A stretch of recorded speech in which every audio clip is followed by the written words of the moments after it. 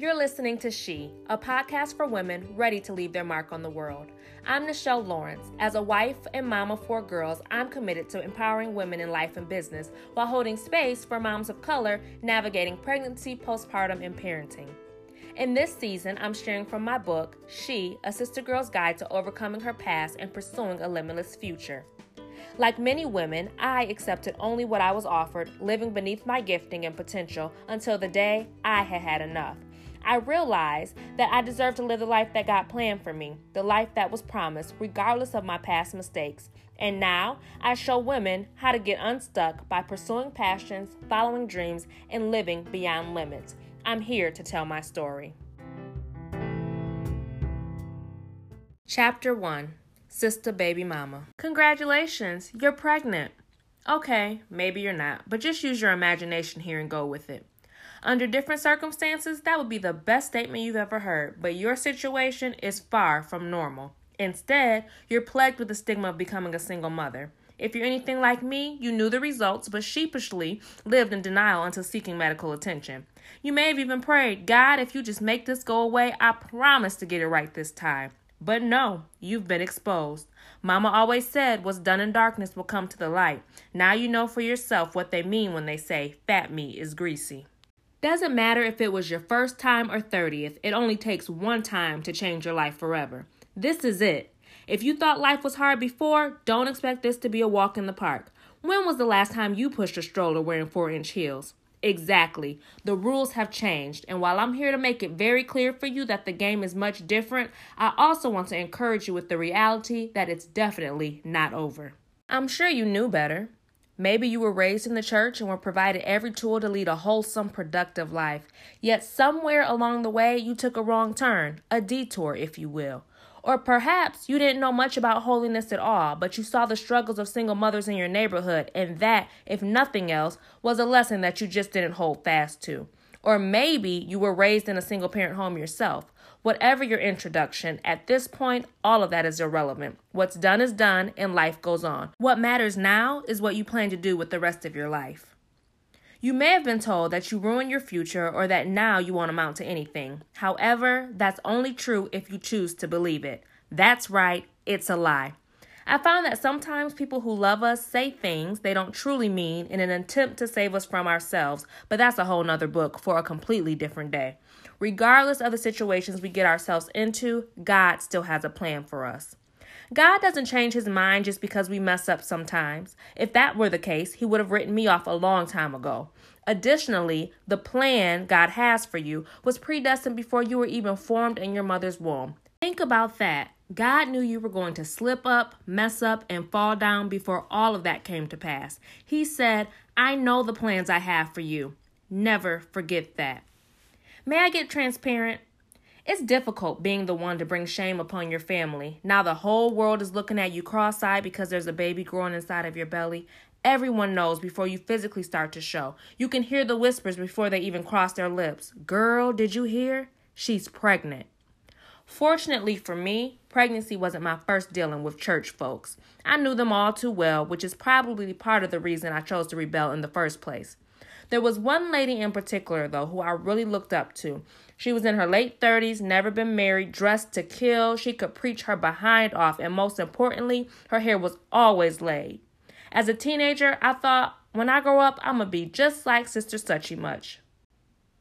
She took a liking to me as well, and took on the big sister role, until it no longer looked good on her resume, it seems. Shortly after I had my daughter, I saw Sister Suchy Much at a church meeting. I walked all the way across the sanctuary to greet her, but instead of simply saying hello, she snarked, I already saw your baby. Without comment, I returned to my seat with my baby. Insert major attitude here. Don't expect everyone to understand your situation, especially if they've never been in your shoes.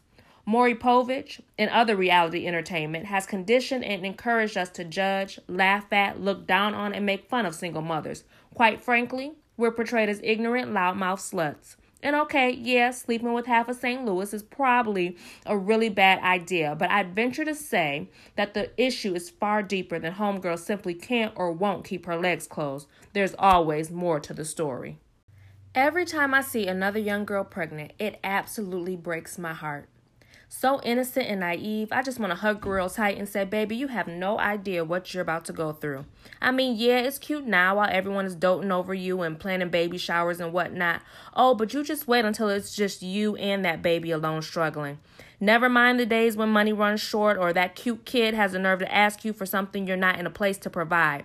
The spiritual and emotional toll that it takes on your life alone is enough to kill you, or at least make you want to die sometimes. In 2008 and 2009, I was afforded the opportunity to serve as leader over my church's single-parent ministry. Although not intended to be gender exclusive, we were a group of young single mothers between the ages of 18 to 30 on a mission to redefine the single-parent experience.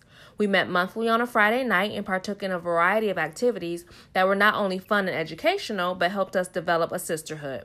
Through the process, we were able to be mentored by more seasoned single mothers in the church. It was truly an awesome experience. Not only was I given the opportunity to teach, this responsibility forced me to avidly study the Bible, but I learned so much naturally and spiritually from those around me. One of my biggest problems or hurdles with single-parent ministry was that not everyone wanted to be a part of the ministry. I couldn't understand it.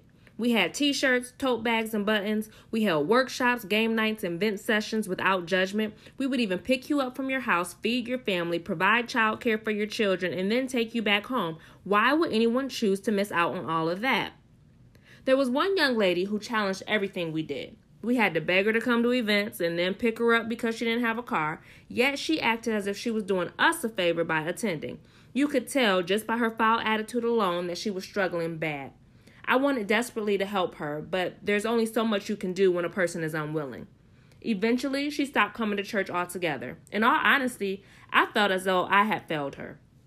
Fast forward a few years, and this same individual is beautifully saved and winning others to Christ. She doesn't even look like that same girl who would sit in my classroom with her arms folded and feet propped up on a chair. Her whole demeanor has changed. She goes out of her way to give compliments and has gone through an amazing transformation. Not too long ago, she came to me and said, I just wanted to thank you for the work you did with the single parent ministry. I didn't appreciate it then, but I get it now. I'd given up on her. I had done all that I knew to do and was simply done. Fortunately, God doesn't give up that easily. While I couldn't see the immediate results of our impact in her life, God had a plan. Single parent ministry was simply a seed planted, and with the help of others, it has been watered and is now flourishing beautifully. God gives the increase. Much like the single parent ministry, this series is a seed. It's probably not the end-all be-all to your existence, but hopefully it will cause you to take a retrospective look within and gain insight on your life's purpose. It's my prayer that by the time you reach the last episode, like that young lady, you'll be able to say, I get it. You've been listening to She, a sister girl's guide to overcoming her past and pursuing a limitless future. If you'd like to learn more about the work that I do or contribute to future episodes, please visit Nichelle.com. And of course, for daily inspiration, follow me on Instagram at Nichelle Lawrence. More than anything, know that I'm cheering you on. I believe that everyone has a story, and I can't wait to connect with you to hear yours. Until next time.